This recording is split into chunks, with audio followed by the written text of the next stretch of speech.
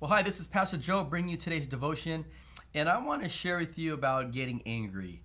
If you've been watching our conventions and hearing the commentary from all of our favorite news channels, I'm sure it has pushed some buttons and can really cause us to be upset. Not only amongst our media, but especially when it comes to the commentary we hear amongst Christians on certain views, certain stances they may take, all kinds of conspiracy theories out there. But I want us to turn to the Word of God and hear about what God says when it comes to these conspiracy theories, these times when things that make us really upset and angry.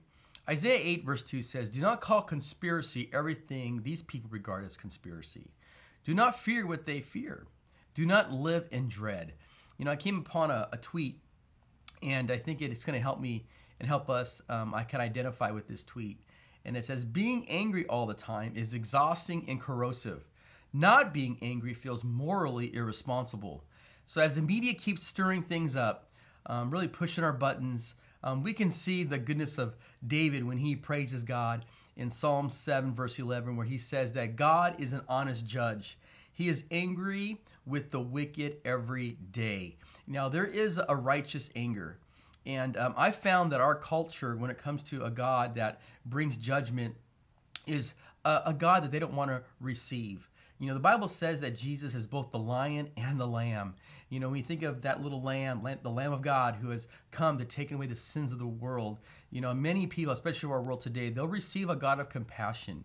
But when you present the Lord Jesus in his true nature, not only is he a God of compassion, but he is a lion. You know, he will come to bring judgment. He is going to be judging the sins of the world. He will bring destruction upon the ungodly. And most people are not okay with that God. Unfortunately, they don't receive who Jesus is. And I believe many times, and it's happening even now, that as people are discovering Jesus' true character, those teachings are too hard for them. And there's a great falling away. There's a great falling away. And so we're living in a world that is so immoral, I think deep down, that God he's hungry for so many to come to him in repentance, but he is also angry.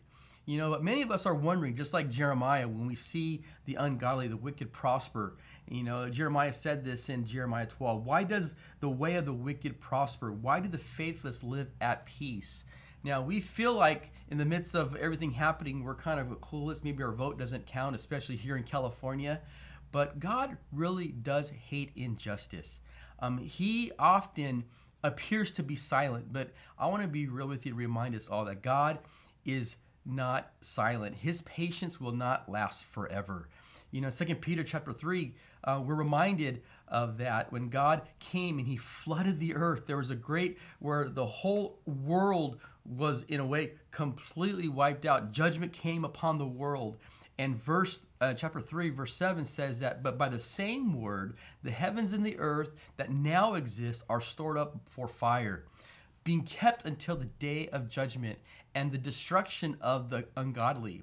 Now, we can know a righteous God will visit these things. You know, everything that's happening, all the immorality in our world, all the ungodliness that's happening in our world, because God has already came and he's going to come again as he has promised. You know, whenever I think of these things that are happening in our world, you know, what is our posture as believers? As we get angry, where do we funnel that? What are we to do?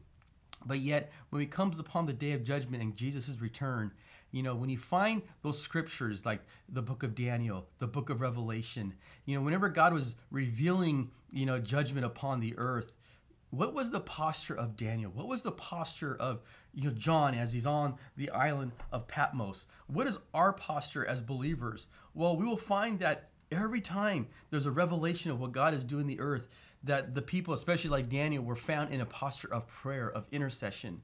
You know, in Daniel chapter 10, it says, "In those days, I, Daniel, was mourning for 3 weeks." You know, yeah, let's take that bitterness, that anger as we see in our world, but at the same time, let's take it as being a people of intercessors. You know, God is responding to the prayers of the saints. That is Maranatha. That's what Maranatha means. Come, Lord Jesus. And as we call upon God to come, it is about us interceding for the lost, for the least. And let us be a people that see God move in our world. But it's going to be the prayer of the saints that's going to move the hand of God.